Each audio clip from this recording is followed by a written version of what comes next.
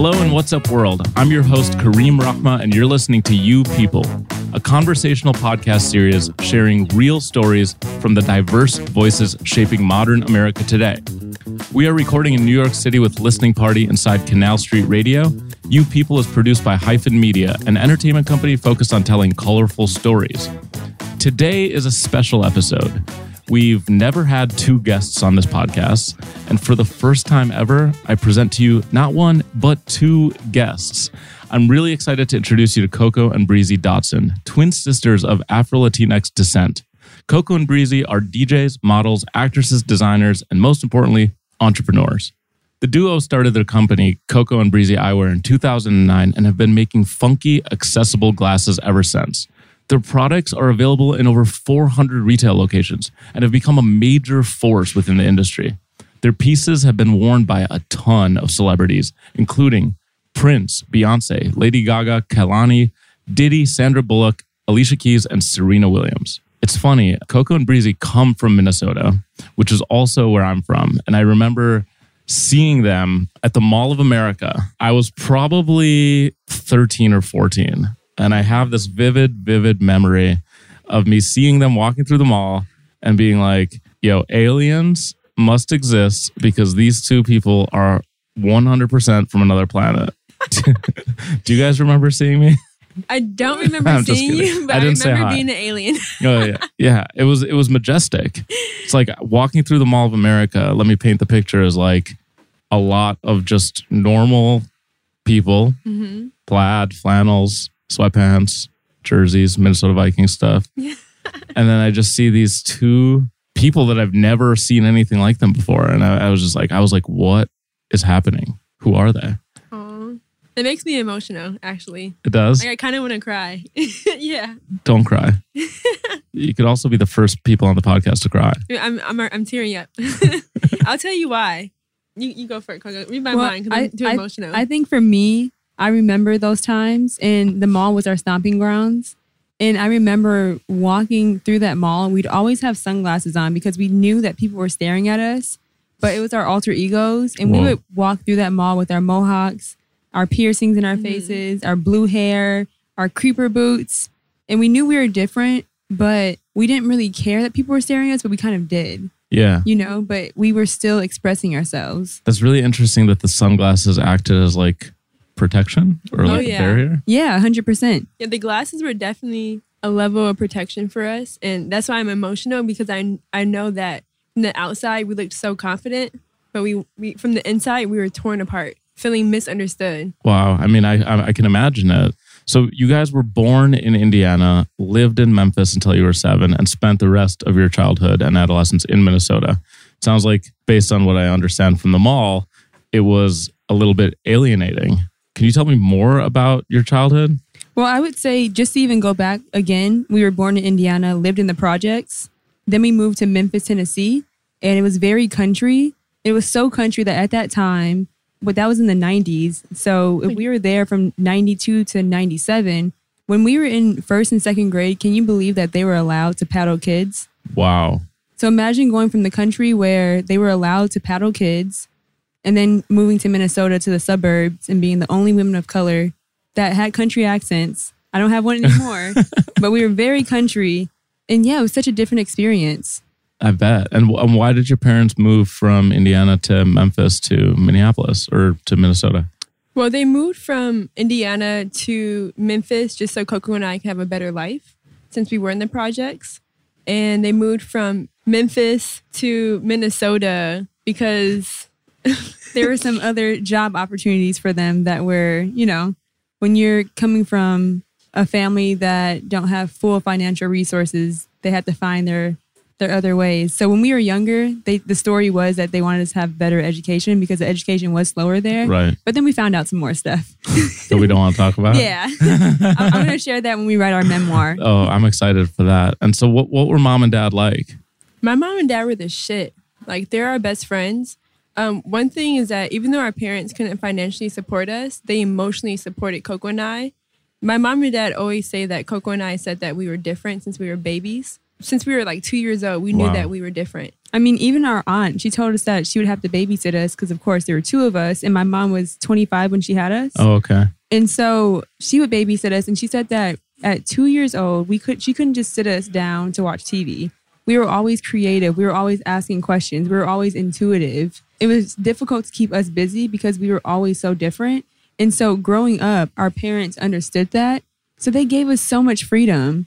And I think that really helped us. The freedom they gave us helped us because, one, we weren't troublemakers at all. Because we knew that if we were going to be troublemakers, then our freedom would be taken away. Right. And so even though they couldn't financially fully support us, we literally had it all with our creativity And our self-expression. and self-expression. Exactly. Which is actually so rare because I feel like a lot of people that come from a background of poverty, their parents don't really understand the need for expression or like outlets beyond get money. You know what I Yeah, mean? yeah. And like, I know a lot of people never develop a voice and never even develop a sense of self because the financial burden blocks them from doing it. Like that's like a fact. Like you can't go to after school programs, can't go to summer camp, can't. We didn't go to any of that. Like, of course not. And you couldn't. But it sounds like your parents created a really nurturing environment where they let you figure it out on your own. And you guys also had each other to support or to lean on.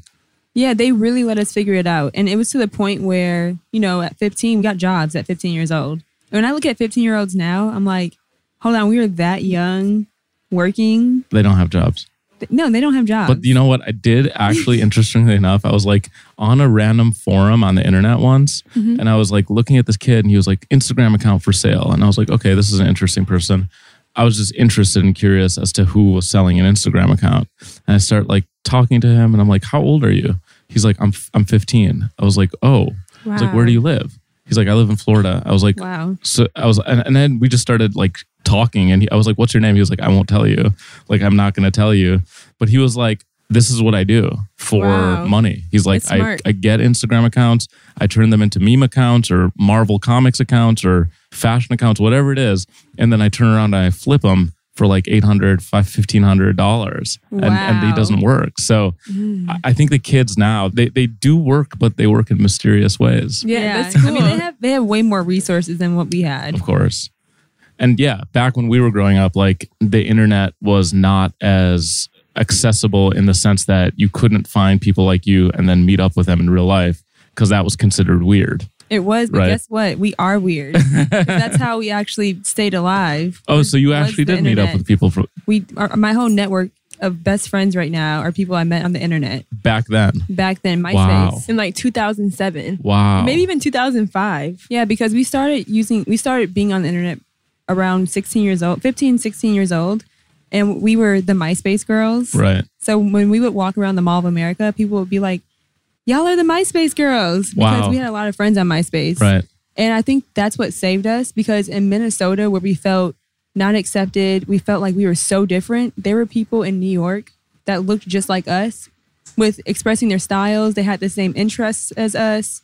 And that's what really helped us. And so we started traveling to New York when we were 17 to meet up with these people that we met on MySpace. And some of those people are SZA, Sean Ross, Miguel, Oh, shit. Ro James, That's amazing. Carlton, Ugo Mosier. That early network game. And But it was just friendship. It was all friendship. It was internet friendship. And I think what that kind of shows is that we were all in our cities feeling like we were alone. And we were a tribe that kind of found each other. And now we're obviously all kind of the movers and the shakers in our industries. Right. And it almost reminds me of back in the day when like Puff and like B.I.G. and everybody kind of came up around the same time.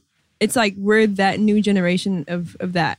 That's incredible. And so your mom is Puerto Rican. Yep. And was she born in Puerto Rico? She wasn't born in Puerto Rico. Her parents were. Okay. And then our dad is African American and he grew up in Arkansas. Okay. So we grew up with like two strong cultures because our mom her family is they're traditional Puerto Ricans.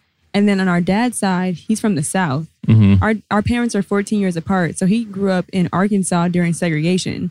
My dad went to a segregated school. Wow. And my grandmother, she picked cotton as a job. And so it's crazy to have, and we're the next generation. So Matter of imagine- fact, we just got back from Arkansas. My dad showed me the ice cream shop he went to when things got integrated. Like he said I was the first Black person that walked in there. Wow. And so it was crazy to, like, my dad's a walking history book. Right. So even with growing up with such strong cultures in our house, like our Thanksgiving was popping. Like mom's side, she was making like arroz con gandules, and my dad's side, like fried catfish and greens and dressing. Like both cultures are in there super strong. And I think growing up in Minnesota, we didn't appreciate that. I was embarrassed. Right. Like our parents would send us to school. Now I think about it, they hooked us up for lunch. But my mom would send me to school with like plátanos and arroz con gandules, and I would be so embarrassed. I wanted a bologna sandwich like everybody else and some chips and like a fruit roll up. No, You know? I had the same. And now swear. I'm like, dang, my parents really hooked it up. I had like, the same experience. And you know what happened to me is I was young, and I think this was in middle school. It's fun on this podcast just remembering all these weird things based on what other people say. Yeah. But my parents used to give me like Egyptian food and put it in like Tupperwares, and I would have this incredible lunch. And then it would make my locker smell though. And so I started getting bullied and picked on because I had a smelly locker. And I was like, I don't want this shit food. Like I want to eat like a snack pack Yep. and a fruit roll up and Yep. like have the American kid lunch, which Yep. is horrible. Yeah. Terrible. It's like a peanut butter jelly sandwich Yep. and a snack pack and a Yep. fruit roll up. And I had this amazing feast, a literal feast. And I just was too embarrassed to like say, no, this is good food. I just didn't want to be different. Likewise. Yeah, I read that great quote in a Teen Vogue article. It was like, we grew up with an extremely Southern father and then an extremely traditional Puerto Rican mom. So culture for us is super strong. One day we'd have black-eyed peas, catfish, and grits for breakfast. And the next we'd have arroz con pollo for dinner. And to me, that sounds like honestly the best day ever. It was. And it's funny because, you know, when you grow up in it, you actually don't really know. Like growing up, having my mom be Puerto Rican and Breezy and I being mixed, I think that in Minnesota, there weren't a lot of Caribbean Latinas and Latinos. So they weren't used to seeing, we're mixed, but then we consider ourselves as Afro-Latinas. But you can go to Puerto Rico or you can go to DR or go to Cuba or anywhere else, and there are Afro-Latinas that fully speak Spanish and they're fully Hispanic or Latin. And I think growing up in Minnesota, again, touching on that background, we were so shy because people are like, well, you're not Spanish enough or you're not Black enough or you're not this. But moving to New York and being around other Afro-Latinas, it has really helped me like be so proud of my culture and embrace it. But I didn't realize how Puerto Rican mom was until I got to New York and lived in a Puerto Rican neighborhood.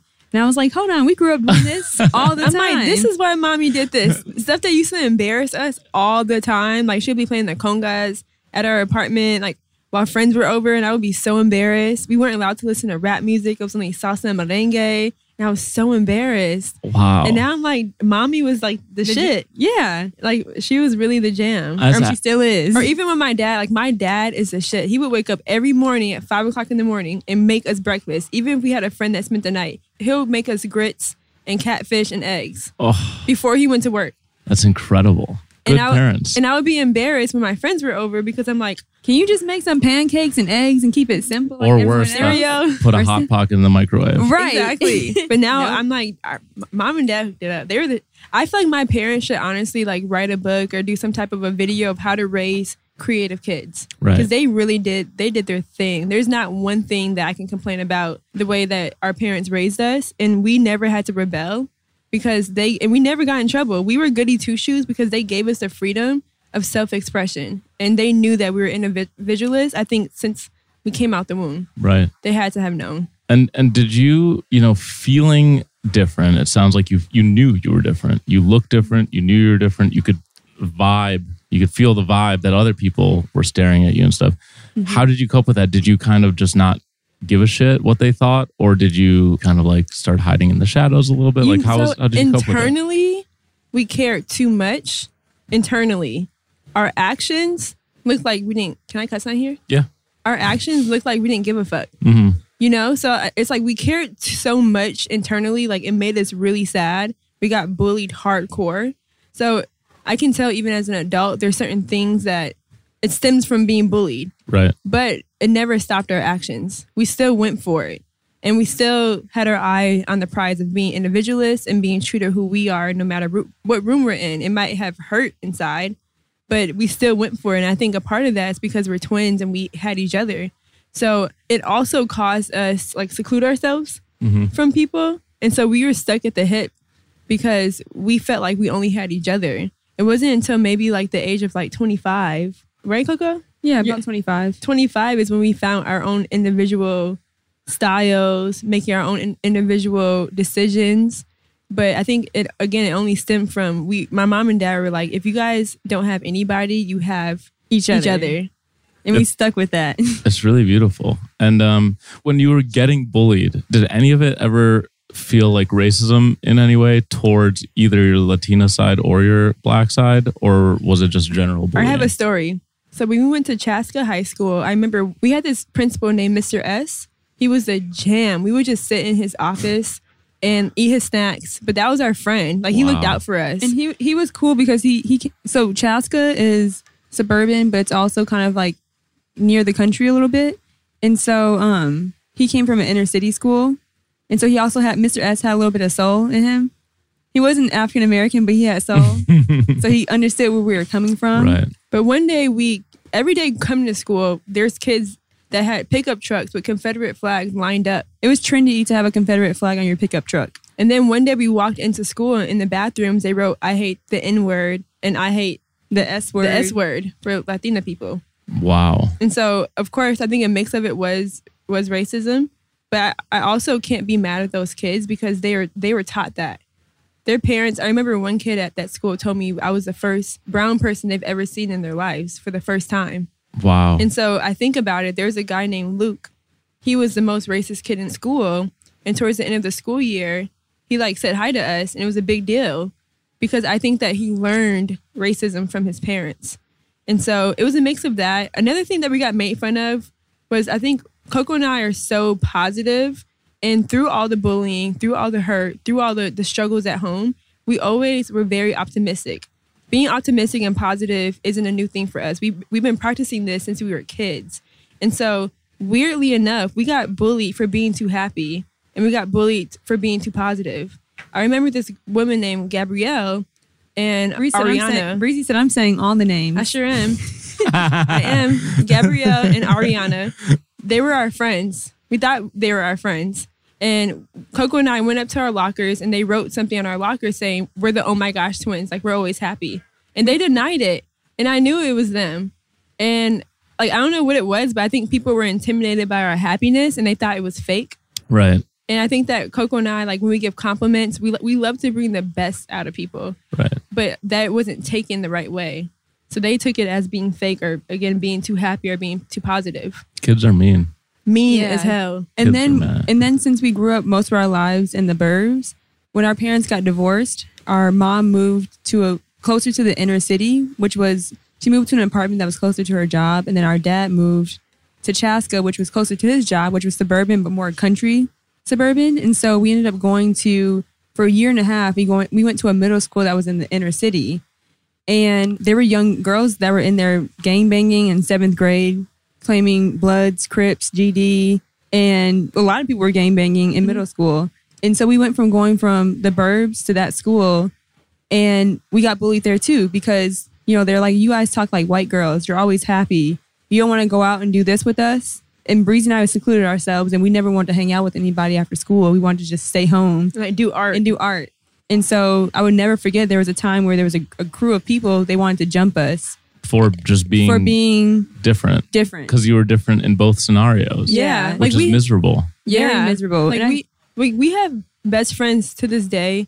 Sharita, Danaea, and Ashley were our girls from that school. Still my friends, ride or dies. But they always looked out for us because they knew that Coco and I weren't fighting.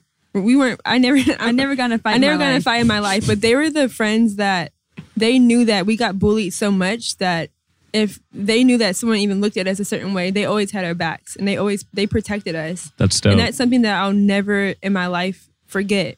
And sometimes people would be so mean to us. I wouldn't even tell Sharita, Danaea, and Ashley because I knew that they would go up to them. Right. And confront them. Yeah, Sharita to this, we're the godparents of Sharita's kids. Like, that's our girl. But I don't even think she knows how big of a impact she truly made in our lives. And she really protected us.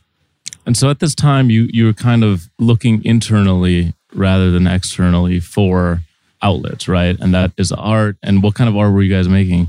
Oh my gosh, we were always into something. Well, it started when we were 2, my mom and dad said, but Coco and I made out of like our little blankets, we like folded it up and made bunny rabbit ears. And then we would take my mom's sheets and like curtains and like sew dresses. We got in so much trouble. We took all her sheets and curtains and cut them up and made stuff. Like pillowcases. And then they would always buy us like beads. So we'll be making like bracelets. We'll be painting. We were always making something. We were never the kids that were just sitting in front of the TV. Ever. That's amazing. Ever. That's so amazing. And so you're making all of these projects. You're having a lot of fun. And your dad has a stroke. And your mom goes back to school. Yep. Which leaves you guys with no choice but to get a job. Yes. At an early age of 15. Mm-hmm. I have a similar experience. I started working when I was 14. I didn't have a father that had a stroke. My mom didn't go back to school, but my parents wouldn't buy anything for me.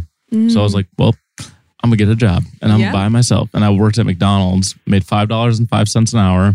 Yep. I worked there for, I think, 2 years or 3 years.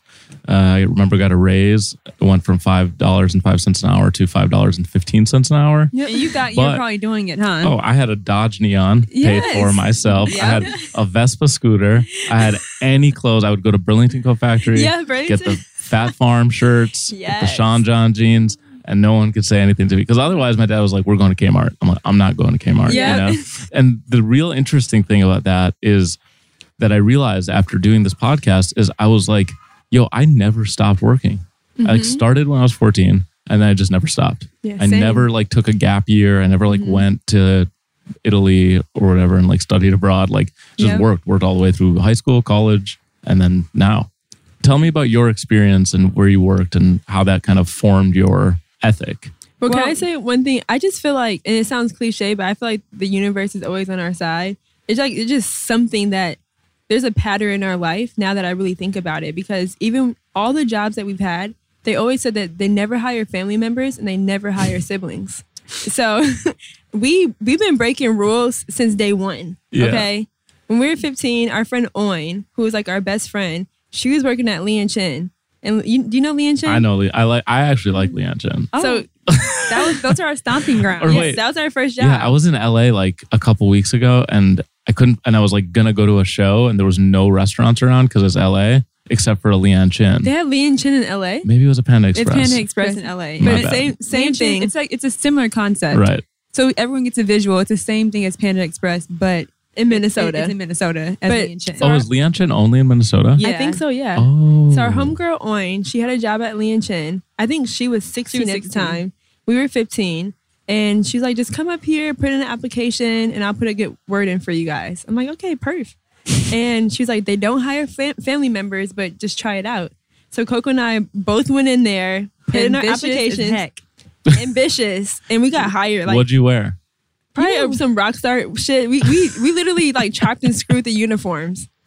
Like I remember. So we both get hired, and we would come in there with like, the uniform was like these black shirts and like you had to wear black pants and like black shoes, but we would always wear like crazy jewelry and colorful hair and colorful lipstick, black lipstick or like blue lipstick.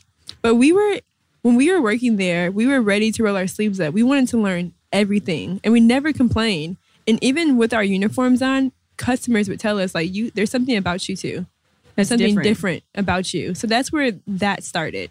And I would say the work ethic started there too, because literally I loved my job. When I had to clean the bath, I still have memories of cleaning the bathroom. Never complained cleaning the bathroom. We never went to a prom. We never went to any dance, because guess what? When everyone else took off of work, everyone knew Coco and Breezy would take your shift. Wow, you guys really did not give a fuck. No, we took everyone's shifts. We took so many people's shifts that other locations would call us to take their shifts. Yep. That's unbelievable. Mhm. Yeah, and then so halfway through I think we just turned 15, got the job in October. Yeah. And Which location? I'm just curious. It was the one in Chaska. Oh, I didn't know that one. Yeah, or Chanhassen. And it was funny because the manager found out that we weren't supposed to be working all the hours that we were working at 15. It was illegal. So he had to have a talk with us because we were literally working, I think, like 25 hours a week or something. I think you were supposed to work When like you're under 17 15, hours you can only work like 15 Yeah, or something.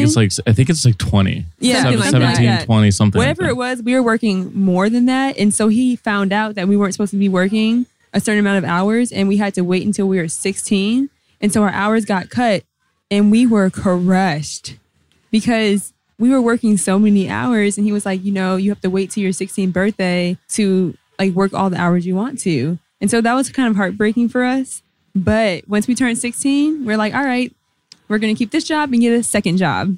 So we were working 2 jobs. Another one. So we worked at do you remember Demo? Demo sold like the Fat Farms, Fubu, Baby Fat, like back in the day I don't at the remember mall. that one. It was at the Mall of America? Mall of America, but it was a gym when like Baby Fat was like lit. It was called Demo? Yeah. I It was don't like know. the I don't height remember. of I only like, remember Metro Park. oh, We worked at Metro Park That was too. afterwards. But I would Metro say Park was very dope. what's nostalgic about Demo, I would say, is that when we worked there were a lot of artists that would come in there And celebrities. and celebrities that would buy outfits. And now there's certain people that I'm like, now we're kind of in the same caliber. I'm like, hey, I remember when you came Wow. to my job. I sold you jeans, but now we're friends. Like, Or even like we just did a shoot for Betsy Johnson. I was like, I used to sell your product. Because you worked there too. Yeah, no. Oh, we didn't work because it was there. in Demo. It was in Demo and Metro Park. Wow. But I think the bigger wait, portion. no, the funny part is when we did Demo. So since we worked so many hours, I did the interview for me, went home, got dressed, did the interview for Coco, No. and pretended to be her. Oh, No. you did? Yes, girl. Tiffany always reminds us that I pretended to be you. Oh yeah. Yes. And they also said that they don't hire family members and they hired us together. Wait, and have you guys done that before? That was the first time. I think because I was working at Lee and Chin or something. Oh. Yeah. Yeah, and I think the bigger portion of, even though we worked at retail and food places, the biggest thing that we got out of it was by the time we were 18, we were working 3 jobs each.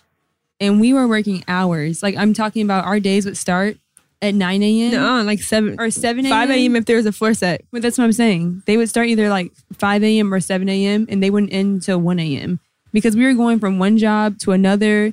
And then when you're working in retail, you have to do floor sets. So then we would go to the next one. When we had the 3 jobs, if I ended up getting a shift that was at one of the other retail locations, then Breezy would have stayed at, like, we were just like working each other's schedule. Right. You know what I think about? We were It's really genius. smart It's actually genius. at that age because we never really got double, like however we did our availability, Yeah. we kind of like killed it. Yeah, we understood organization because we never got double like high or double booked to work.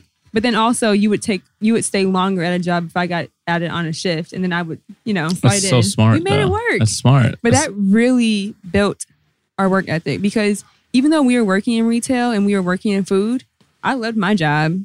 You couldn't tell me anything. Never. In each job we worked at, random people would come up to us and tell us that we were different. Right. Like, I can see it. I mean, I random like it, people. like my little anecdote. I saw y'all in the mall. Yeah. And then even though our position was serving food, I was going to the back with the cooks and saying, can you teach me how to cook? I was in Right. the dishes, washing the dishes. When the manager was counting the money and doing operations, I'm like, can you teach me that?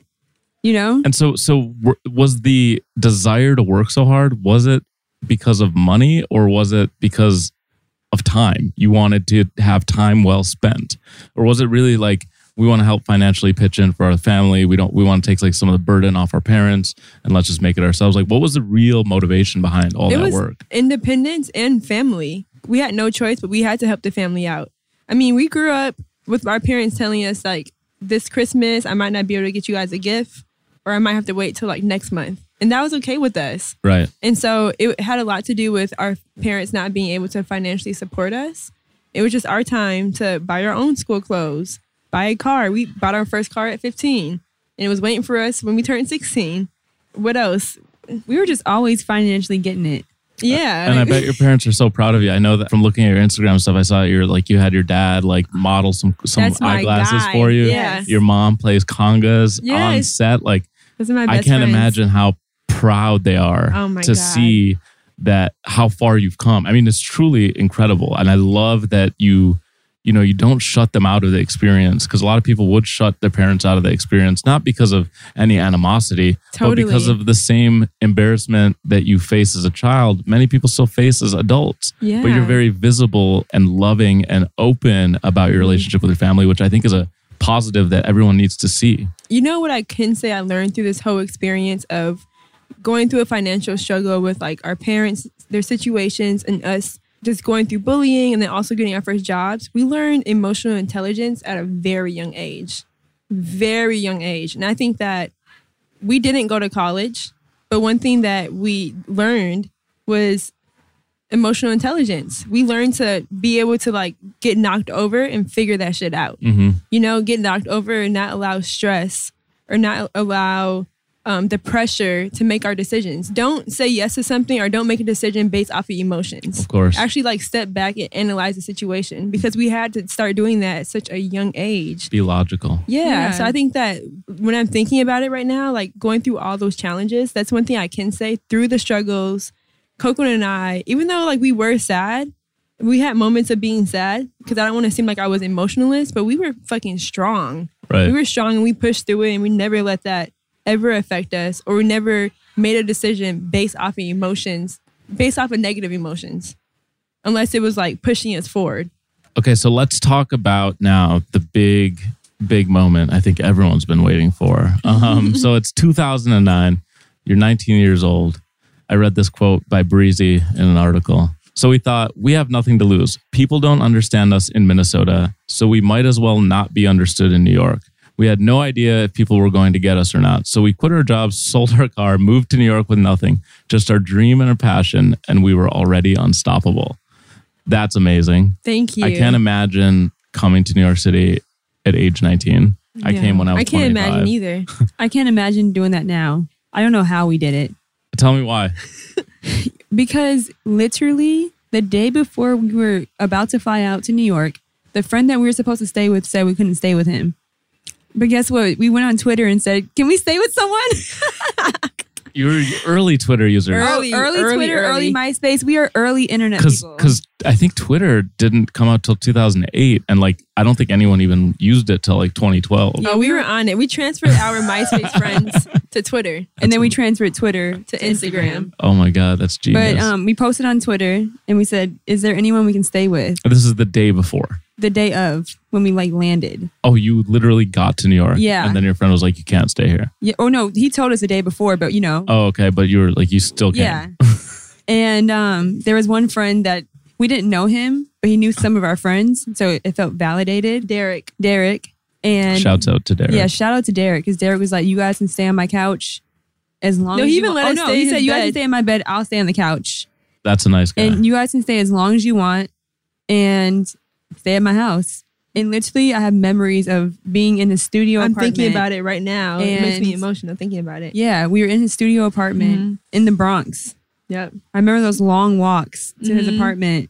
And literally, we were like, all right, since we were so independent, we didn't want to depend on being in his place. And so it's so weird and magical, but we had we had angels with us. We had angels with us. Anywhere we went, for the first like 2 weeks, people were buying our glasses off our face. We weren't selling them to people. They were literally saying, can I buy those glasses? Yes. There were times when we would go to the club and they're like, I need those glasses. Can I buy them?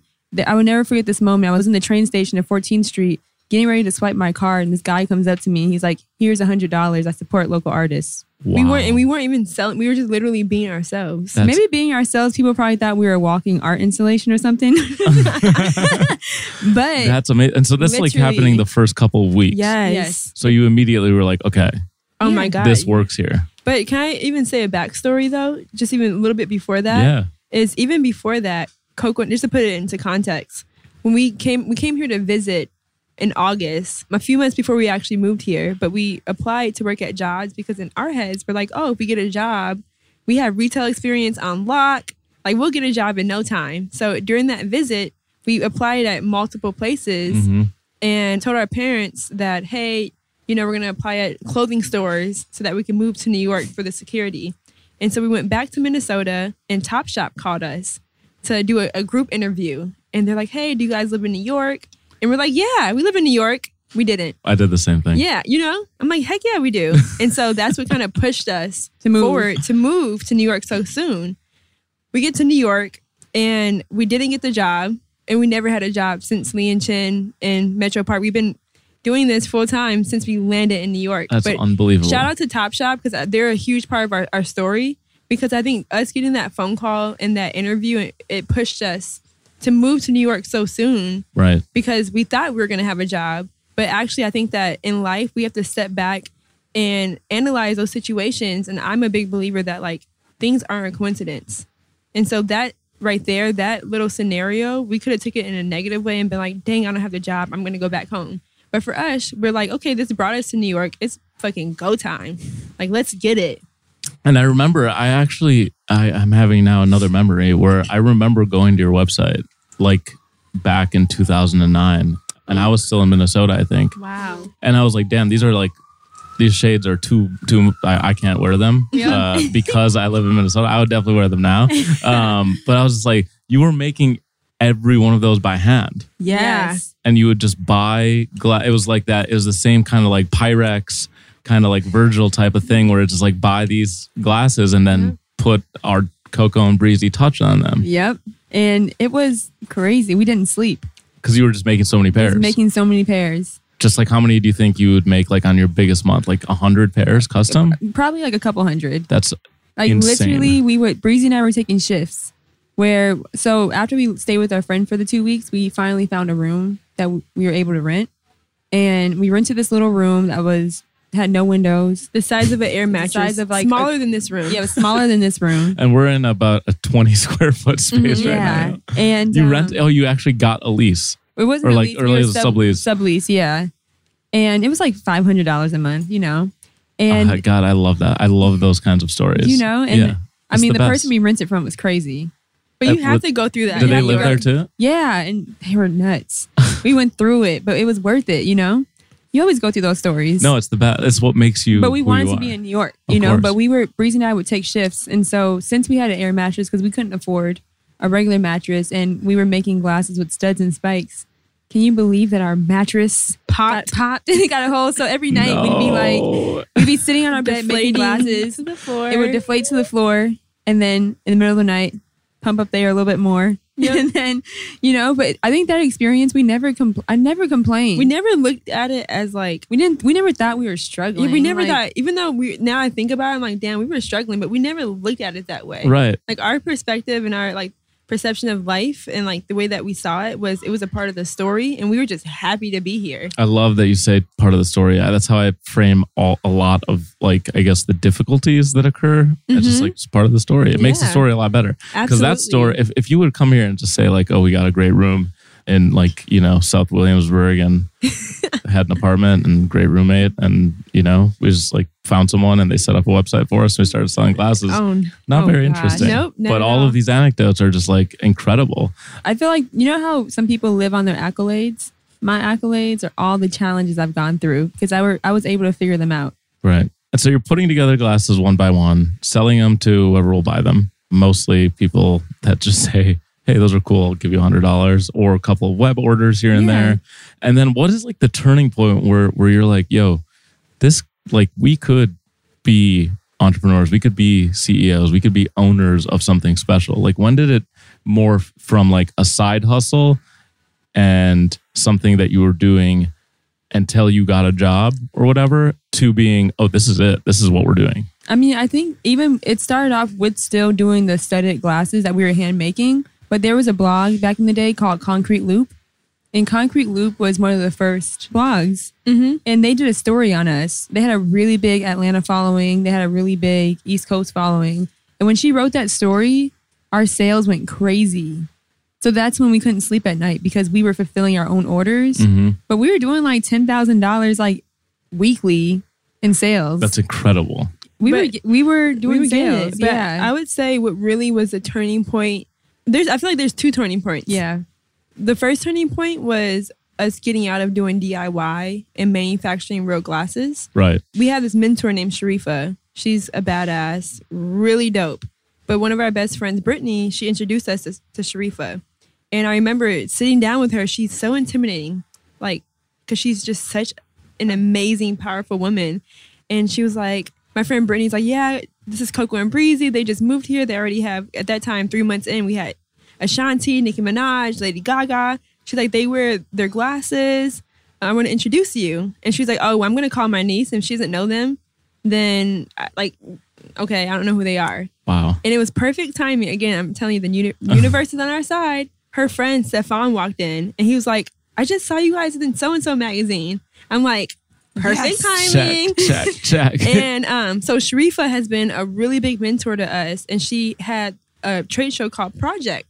Oh yeah, even I know about that, and I'm just a regular old guy. Exactly. And so she was like, if you guys need to stop making the DIY and make real product. If you make real product, figure it out and I'll give you a booth for free.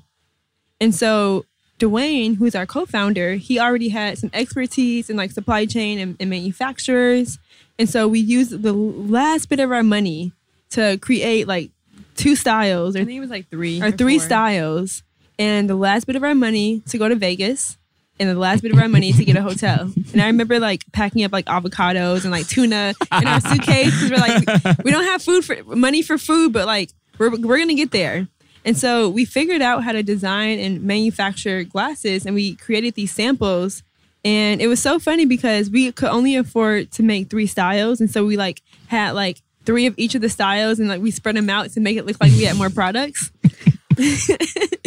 And we had no idea how to even, we're like, what is a trade show?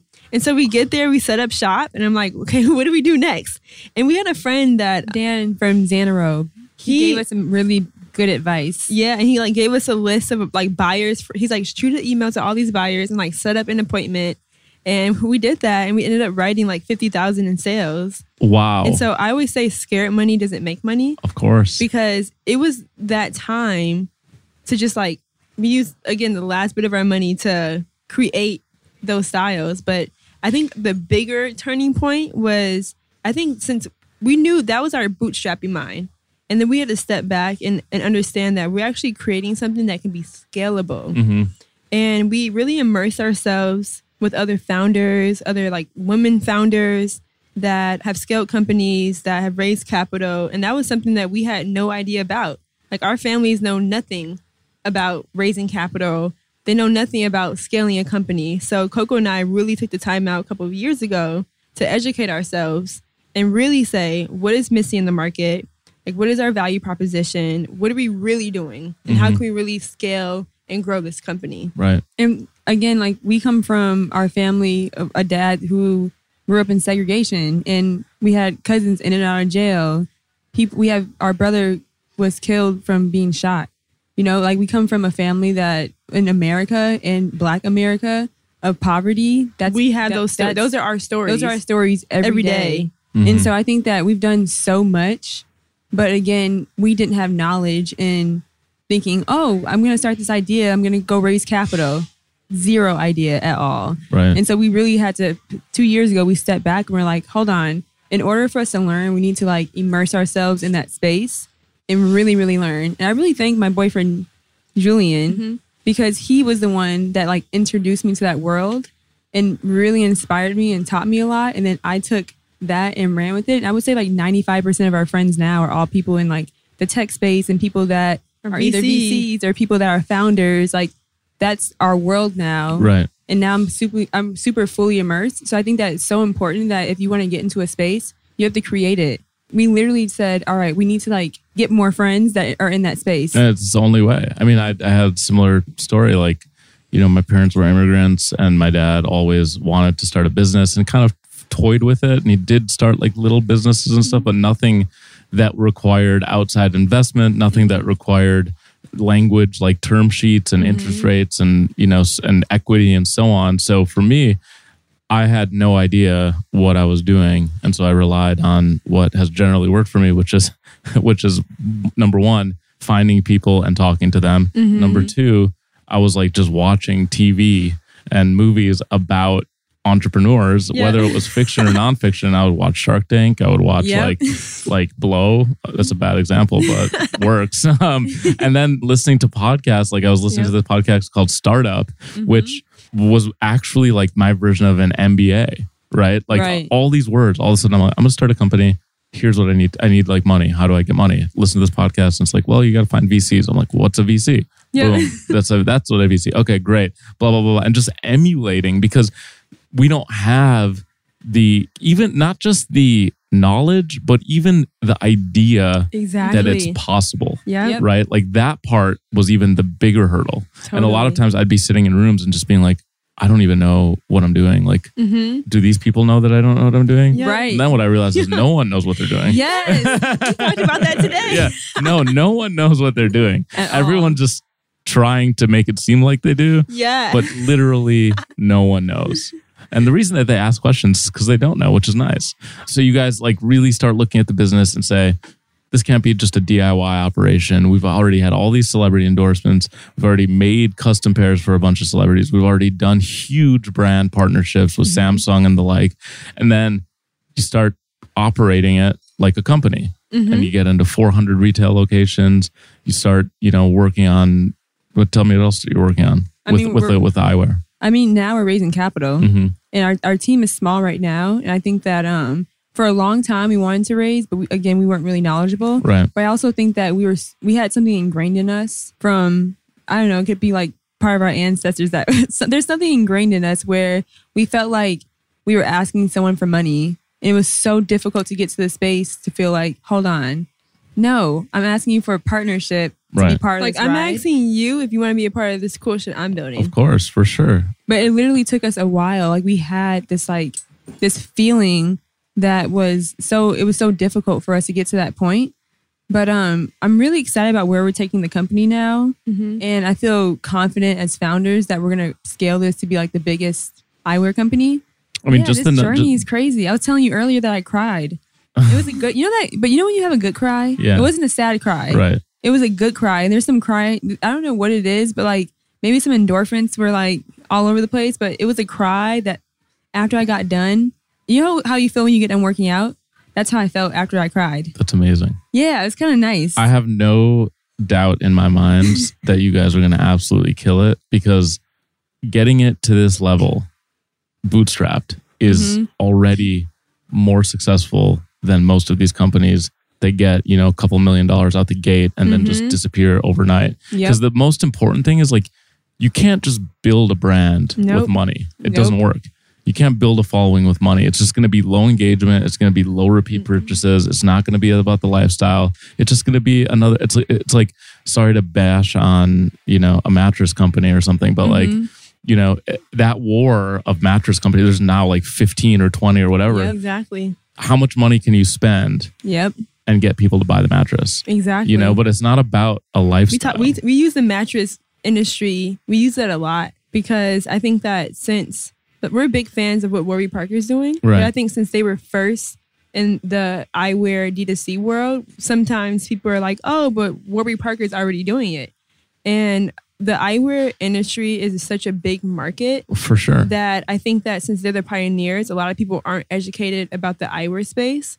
And I use the example of the mattress space, is that the mattress space is actually super oversaturated. Right. And the mattresses are the same thing, it's just different branding. Right. Versus Warby, who was killing it with like convenience and like great price points. But then we're creating a luxury experience at an affordable price point, and it's different branding. Right. And so we need more brands like Warby and us.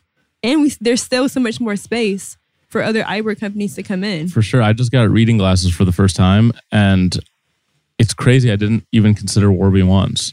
Wow. And I think it's because I'm just not that guy. Right. Like Warby now has a audience or a buyer, and I'm not that buyer. I don't want to associate with that tribe.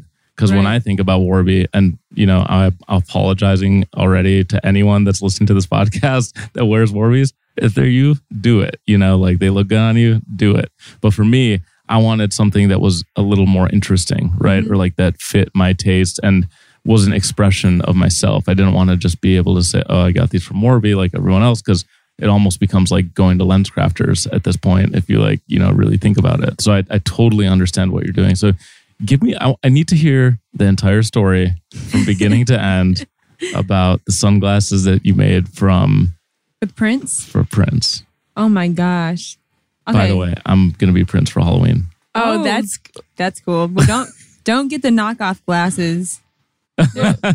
we never. Are you like a crazy Halloween partier? I'm only asking I because like outfits. it's a possibility that we might let you pull the 3-lens glasses. No, No, girl, because we only have their limited edition. So if they get lost, I am going to be sad. I'm going as Purple Rain Prince. Okay, Yeah, cool. I'm going as Purple Rain Prince. That specific movie era. Yes, perfect. That's a different look. Yeah. Okay, cool. But so we met him because someone from his team reached out to us on Facebook, and they said, "Hey, Prince wants to meet you." We didn't write him back. We didn't write him back because if a random person that you can't Google hits you up and says that Prince wants to meet you, I didn't even associate it with Purple Rain Prince. I'm thinking that it's like, you know how some rappers on like SoundCloud, everyone is a young something and everyone's a Prince somebody. Right. So I didn't associate it with Purple Rain Prince. I'm like, Prince. yeah, didn't write him back. Maybe like a month or a couple weeks go by. And my friend calls me and she goes, hey, her name is Maya and she goes by Shameless Maya. She goes, hey, y'all, Prince has been trying to get in touch with you guys. Mm-hmm. I'm like, what Prince are you talking about? She's like, Prince, Purple Rain Prince. And I'm like, what? She's like, yes, I've been working with him and he's been talking about you guys. And he said someone reached out from his team. I'm like, girl, let me call you right back. I need to find that Facebook message and call this number. So I hang up with Maya, call that number. And I'm like, hey, I think you said Prince wanted to meet us. And he goes, yeah, Prince wanted to meet you guys, but he changes his mind a lot. And since this message is from 2 weeks ago, I don't know if he's still going to be interested. Mm-hmm. We were crushed. We were crushed. We're like, did we miss our opportunity? What? I'm like, Maya, can you please like say our name again to him? And so then, I don't know if you know, but Breezy and I used to be dancers. Dancing was life back in the day. So in Minnesota, we were in a dance group and we used to back up dance for a lot of the artists. We were always doing something. And so we were backup dancers for a lot of artists in Minnesota, local artists. But Prince saw one of our old dance videos from maybe from 12 years ago or something. Because he stalked us on YouTube. So a couple weeks later, we get a call or email and someone from his team is like, hey, Prince wants to know if you guys can go to New Orleans to perform and dance with one of his artists at the Essence Festival. So I'm like, what artist does he want us to perform with? And we don't even dance anymore. Like, we haven't performed in 10 years. So I don't even know if we can still, I can still dance, but I don't know if I can perform. But I'm like, yeah, we can do it. Yeah, always say yes. Of course we can. So little do you know, the next day we're getting flown out to New Orleans. We were in this big rehearsal space with his band. It's massive. This massive band. I'm still wondering, who are we performing with? Then we get to the dance rehearsal with all the dancers. And he wanted all the dancers to wear our glasses. Yeah, so we bring our glasses and the choreographer was like, hey, y'all, he wants you guys to perform with us for Raspberry Beret. And he just wants you guys to be on stage by yourselves. And I'm like, hold on. So he didn't tell us that we were flying out here to dance with him. He said we were dancing with one of his artists. Wow. So now it's time for Prince to walk into the room of the rehearsal because they did the full rehearsal with him watching it on FaceTime. Mm-hmm. And then it was time for him to actually get there. And so I would never forget this time. I'm thinking all right, we're about to meet Prince. And you know how when you're around certain legends or people, they have this aura where you feel like, I don't know if I should talk to them. For some reason, I had this feeling like Prince was my friend already. And so when the dancers were there, they knew since when Prince was walking in, they went to the back. For me, I'm like, Prince invited us here. I'm about to just sit on this couch that I know he's about to sit on because we're his guests. Mm-hmm. And so he walks in, they're like 5 seconds, 2 seconds, 1 second, half a second. And he comes in. There's a whole timer to it.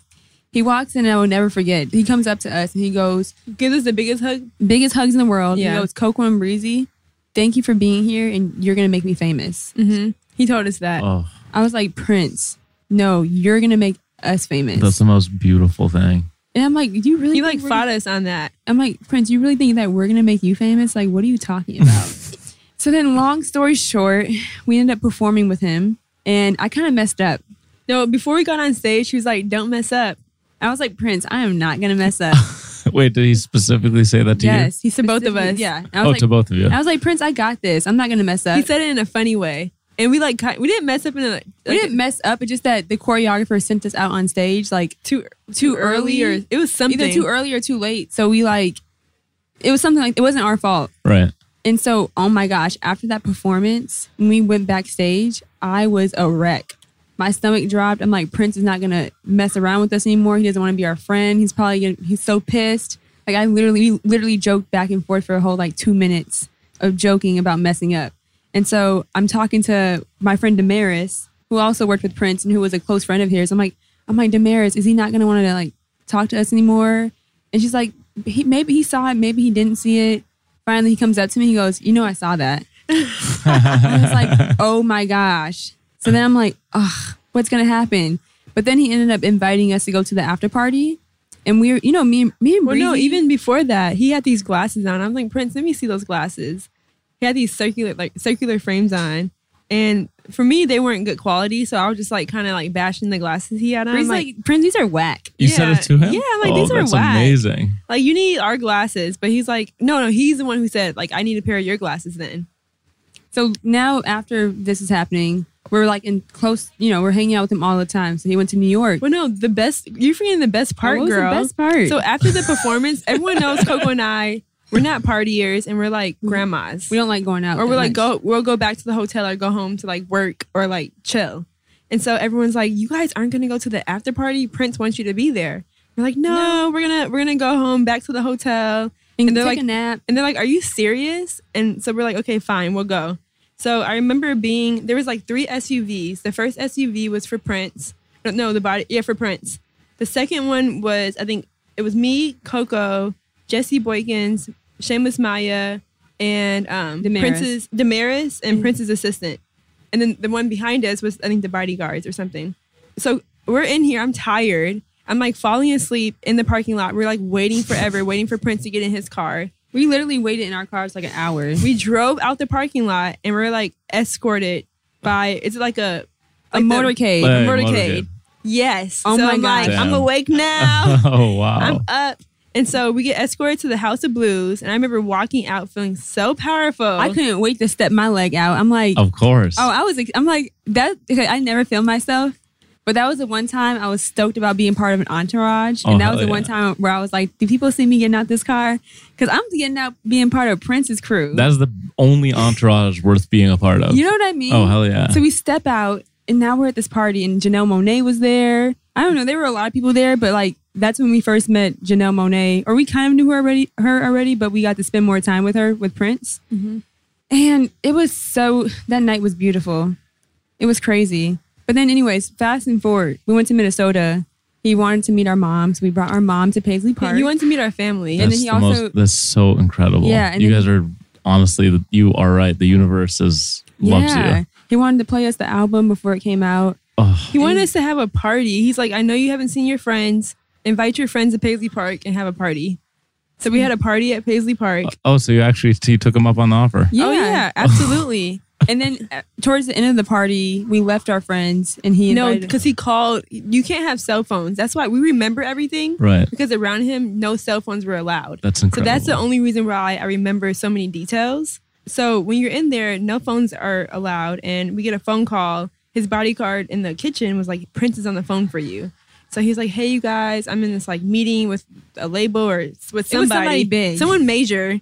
He's like, I'm so sad I can't hang out with you guys, but let's try to hang out freely. But I'm really jealous because I heard that you listened to my band's album, but you haven't listened to my album. That's so Can you good. please leave the party and go to the studio? And I really want your feedback on my album. Wow. So...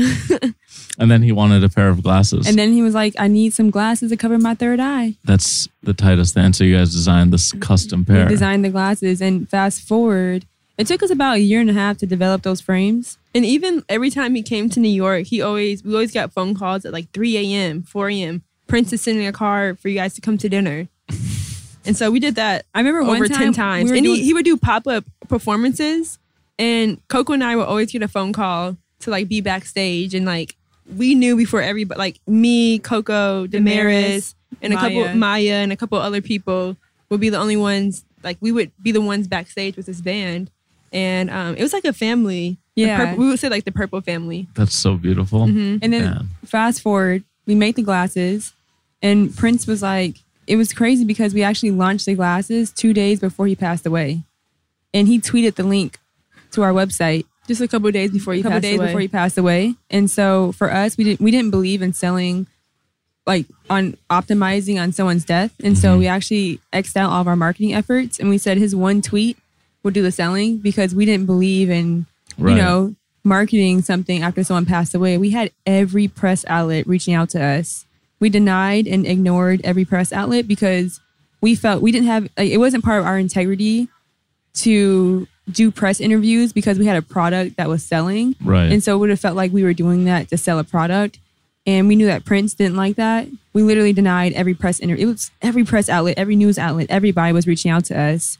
And we were like, you know what? His one tweet is going to sell the product, and that's all we're going to do. We didn't post it on social media. We didn't do any newsletters. We did all that prior, but then on that day and afterwards, while the product was selling, we're like, his tweet would do it. That's the right way to do it. I think you made the right decision. I love those stories. I'm so happy that you were able to tell them and that you were able to spend all that time with Prince. Y'all are busy. Very I see you opened up a new retreat in the Catskills called the Lorca, named after the Spanish poet Federico Garcia Lorca. Yes. That's dope. You're producing, DJing. Yep. I saw you're on a children's television show. Yep. What else are you working on? Or tell me about those projects, whatever you decide. Well, I'm so happy you're saying this, because Coco is so hard on us sometimes. I think we're harder on each other. I was like, are we working hard enough? Girl. So, what, you want to talk about the Lorca? Yeah, so we're super excited about the Lorca. It's our first time investing in real estate. And what I'm stoked about is that, you know, in our family, no one owns property. And I think that it's so important as young people in America that, like, we need to not be buying designer clothes. And if we're spending money on designer, we need to be investing in real estate or investing our money into other things. That was the first thing, is that we were super stoked. And we knew that we love going to the Catskills. Prior to buying the property, though, we didn't really spend too much time up there. But we knew we wanted to buy just a house there, just to have a weekend home. But then when we found this property, we were like, hold on, this can be a new business. It's 4 houses on 3 acres. It's Breezy and I, and we have 2 other partners. It's really beautiful. We gut renovated all the spaces, and we've partnered up with some really cool companies. And so Brook Linen's one of our partners. They're providing all the linen and sheets and bedwear and towels. We partnered up with Year and Day. They're doing all the dishware. We partnered up with Mural. They create these digital art frames. Who else? Backdrop. They're doing our interior and exterior paint. And so we're giving a new way for people to go up to the Catskills and vacation. And I think that the way consumer behavior is changing, people like to know what brands they're being associated with. For sure. So it's also part of the experience that you can go into the Lorca. It's a very minimal space. So you can go in there, super minimal. Each space has Instagrammable. Very Instagrammable. I've seen the Instagram. It is Instagrammable. It's it's beautiful. It's so Instagrammable that, like, everyone that tagged us from the last retreat, like, if you just look at our tags, how is every image, like, beautiful? Right. Like, most tagged images aren't curated, but ours just looks like it because it's Instagrammable. No, but yeah, I'm kind of stoked about it. I love it. Last weekend was our first retreat, so I think it's so dope. Yeah, so it's going to be open for people to rent it out individually. It'll be on, like, you know, all the renter, like Airbnb and all that stuff. But then also, it's available for companies to do retreats. Yeah, and a lot of brands are doing influencer and press retreats now. So It's the right timing. And then DJing, you're dropping, producing. We're producing. We're going to have a new song coming out that we produced that's coming out first quarter. We've been DJing a lot, practicing our skills a lot. DJing at really cool events. But I think the cool part is that we're just activating the Coco and Breezy brand. You know, the dope part that I really love about this is that we double dip and we triple dip. And might as well quadruple dip. Yeah, we even quadruple dip. And I think when you have multiple talents, the goal is we have one ultimate goal, which is to activate the Coco and Breezy brand. So the cool part is, like, for example, we did like a really dope DJ gig with American Express and Delta. But then they had this really cool brand activation where they also highlighted brands and products, and they had our glasses involved. And so a lot of things that we're doing on the DJ side of things, we also get higher on the influencer side and the product side and the brand side of, like, showing our products. Or even we did a billboard and campaign with Glenlivet, and we were in billboards all around the U.S., but they also had, like, our Instagram name, and showed that we're founders of Coco and Breezy Eyewear. Right. But then we also DJ'd the launch for Fashion Week. And then they had a pop-up shop and they included our product. Yeah. Y'all are vertically integrated. We are vertically integrated, not just on production, but on everything else. Yeah. But I think the bigger portion too is that one of our biggest challenges is I feel like when men have multiple things going on, people don't question them. But for us, we get questioned so much all the time. Like, how do you guys do it all? But then when you meet a man that has multiple companies, they're like, oh, you're doing such a good job. You're killing it. Yeah, they call him a Renaissance man. You are a Renaissance man. And when they see us, they're like, how are you guys doing I'm all confused. that? I'm confused. I'm like, what are you confused about? I just work hard and have a great team. That's annoyingly sexist. Yeah. It happens all the time. That's very annoying. Mm-hmm. Have you experienced a lot of sexism, do you think? Like inherent sexism? I mean, obviously it happens even by accident. Even with DJing, there's not a lot of... I mean, now there's more women in that space, but of course, like any other space, it's male dominated. And so there's times where we'll be on a lineup with all men, and there's been times where sound guys will plug in the CDJs and they'll add like an aux cord because they think that we really can't. They're assuming because we have an eyewear company and we're founders that we're just gonna like use our phones. Wow. So if they look us up prior and like before and they see that we're founders of a company, they'll be like, oh, they're probably just like plugging in their phones. And then our manager has to be like, no, these girls rock. Mm-hmm. And they like DJ. Yeah. And I think that what inspired Coco and I to really dive into the art of DJing is so that we can prove our point by action. And so we made sure that we really like kind of like dived into like the technical side of it. And like even like setting up, like anything can go wrong and I know how to fix it. Because we had to deal with asshole sound guys that are sexist and that assume, like I've gotten arguments with sound guys where I know that they plug some shit up wrong. And I'm like, no, this is really nicely. I'm like, hey, like I actually think this chord goes here. They're like, no, it doesn't. And then when they leave, I switch it up and I just fixed it. And so those are certain things that we deal with. We don't allow it to like stop us, but we do know that it is a huge issue. And then we've also dealt with being in spaces where we're around suits and they always assume, they don't know that we're founders of a company. And they're like, where's the party at? Like, where are the drugs? I'm like, first of all, I don't do drugs. Secondly, I have no idea where the party's at because I'm not a partier unless I'm, behind the DJ booth. And like, third of all, I'm a founder of an eyewear company. What's your name? Right. I bet that feels good though. Yeah, it feels good. Wonderful. Flex. And before I used to feel like, I actually used to feel kind of insecure going into those spaces. Now I'm like, you know what? I don't like, cool. You can have your suit on. We're all humans. Judge me ahead of time, but let's have a conversation. Let's have an intellectual conversation and find out that like, we're talking about the same things. Just don't prejudge me on my looks. And I think that was something that we finally embraced it. Yeah, we embrace it now. I found that Coco and I, before, maybe even just last year, if I was around my music friends, like we wouldn't tell them that we're founders of a company. Or if I was around my founder friends or like tech friends, I wouldn't tell them that we're DJing. And so I think that I'm more confident in the space now that we kind of have our accolades of like, in this campaign and we're DJing this hottest party and we have this person wearing our glasses and we're in this many stores. And that actually built up my confidence to be like, yeah. And when people are like, oh, so do you do it each of them part-time? No, we do everything full-time. And we freaking crush it. You guys are polyglots. I've never heard of that word. What's a polyglot? Polyglot, I Googled it to make sure it was the right one. Okay. Polyglot is knowing or using several languages. Ooh. But I think we're applying it to industrial polyglots or like lifestyle polyglots. Right. I love it. I think it's very interesting because I knew that it's an interesting kind of comparison. All right. Do you guys have any questions for me? Usually I don't take any. Oh my I'm just kidding. How do you feel about wrapping it up? Yeah, let's do it. All right, great. Well, thank you so much for coming on. Thank you. That was Coco and Breezy. Thank you for having us. Keep up with Coco and Breezy on Instagram at Coco and Breezy. Check out their eyeglasses at Coco and Breezy Eyewear and visit their website, cocoandbreezy.com. If you like this show, the one you're listening to right now, please follow us on Instagram at youpeople.podcast and subscribe to us on Apple, Spotify, YouTube, or wherever else you listen to podcasts. If you like me, your host, follow at Kareem on Instagram. And if you're interested in hearing more colorful stories, follow us at Hyphen Media. This episode of You People is presented in partnership with Listening Party. Follow the crew on Instagram at Listening Party Presents and Canal Street Market. We will see you next time. Bye. Bye.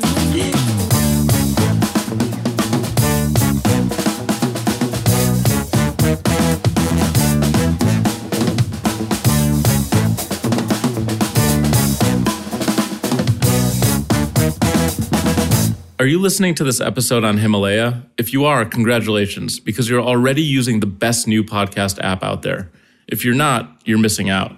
Whether you're a podcaster or a fan, Himalaya is designed with you in mind and has a ton of cool features like curated, shareable playlists, dark mode, and personalized recommendations to help you discover your next favorite show.